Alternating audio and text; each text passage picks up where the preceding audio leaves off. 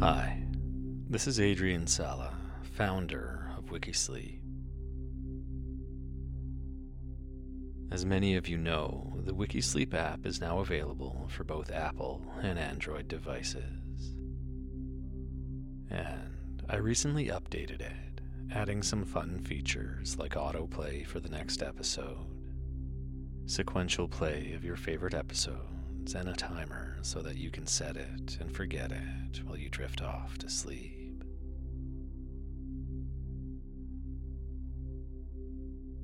I wanted to mention that I am removing ads from the podcast because I know how disruptive they are.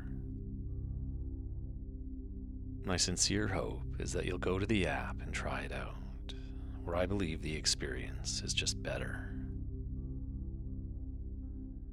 And as part of that, though, over the next coming weeks, I'll be changing the episodes on the podcast to be closer to previews of full episodes, about 6 or 7 minutes each.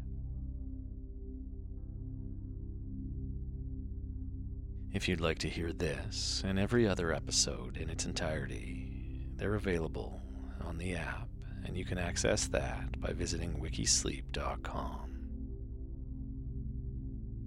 It's simple to download and get started, and there's a free trial so you can test it out at no cost today.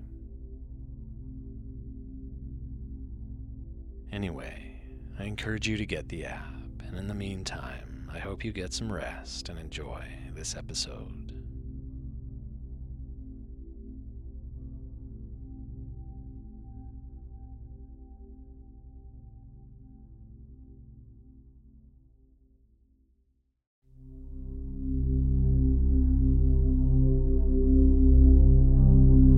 Good evening. I'm Adrian Sala, and tonight I'm going to read to you what is a classic Christmas tale written by O. Henry, called The Gift of the Magi.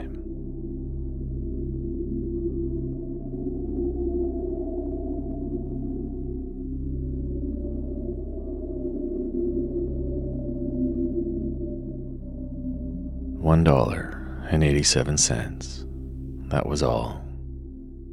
And 60 cents of it was in pennies. Pennies saved 1 and 2 at a time by bulldozing the grocer, and the vegetable man, and the butcher, until one's cheeks burned with the silent imputation of parsimony that such close dealing implied. 3 times Della counted it. $1.87. And the next day would be Christmas. There was clearly nothing to do but flop down on the shabby little couch and howl, so Della did it, which instigates the moral reflection that life is made up of sobs, sniffles, and smiles, with sniffles predominating.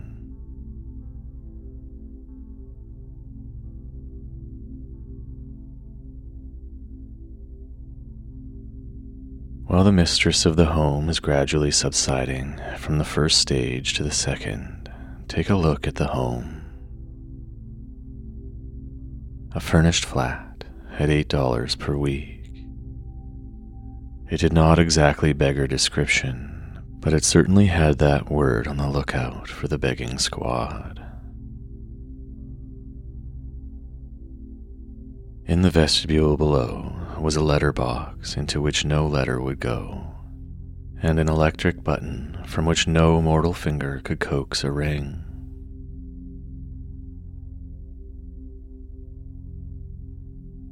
Also appertaining thereunto was a card bearing the name Mr. James Dillingham Young.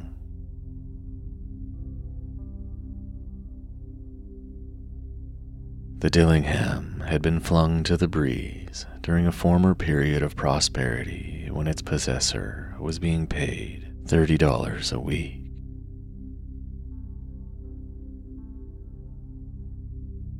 Now, when the income was shrunk to 20, though, they were thinking seriously of contracting to a modest and unassuming D.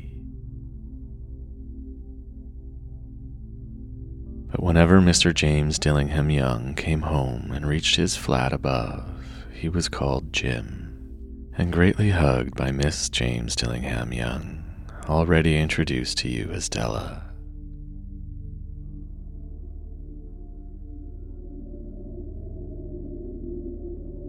Della finished her cry and attended to her cheeks with a powder rag. She stood by the window and looked out dully at a gray cat walking a gray fence in a gray backyard. Tomorrow would be Christmas Day, and she only had $1.87 with which to buy Jim a present.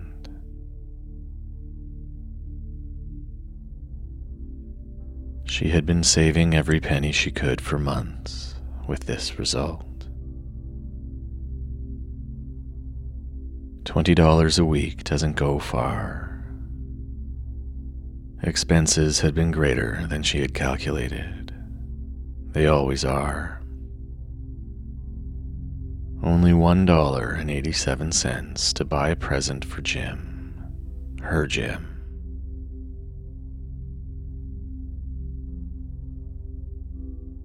Many a happy hour she had spent planning for something nice for him.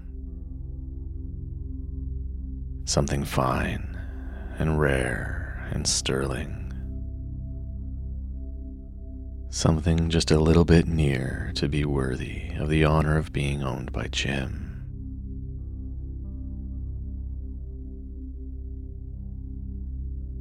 There was a pier glass between the windows of the room. Perhaps you have seen a pier glass in an $8 flat. A very thin and very agile person may, by observing his reflection in a rapid sequence of longitudinal strips, obtain a fairly accurate conception of his looks.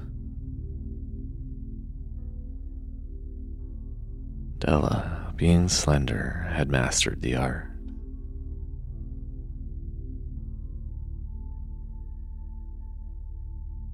Suddenly, she whirled from the window and stood before the glass.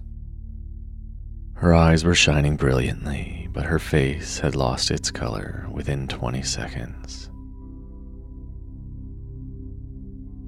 Rapidly, she pulled down her hair and let it fall to its full length.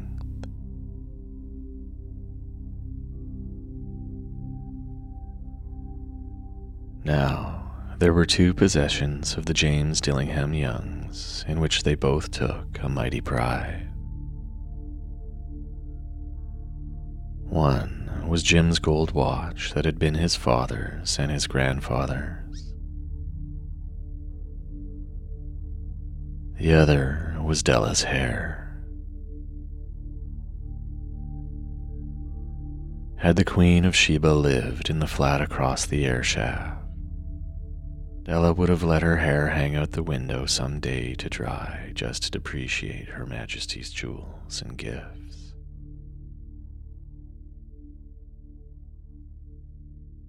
Had King Solomon been the janitor, with all his treasures piled up in the basement, Jim would have pulled out his watch every time he passed, just to see him pluck at his beard from envy.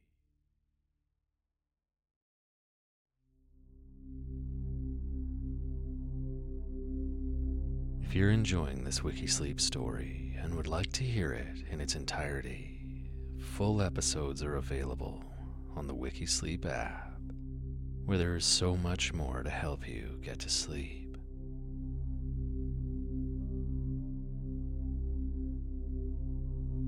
Simply visit the Apple App Store or Google Play Store and search WikiSleep. Or visit wikisleep.com, where there are simple links to the app. And remember, we're not a regular sleep app. We're a cool sleep app. Affordable, fun, and endlessly interesting.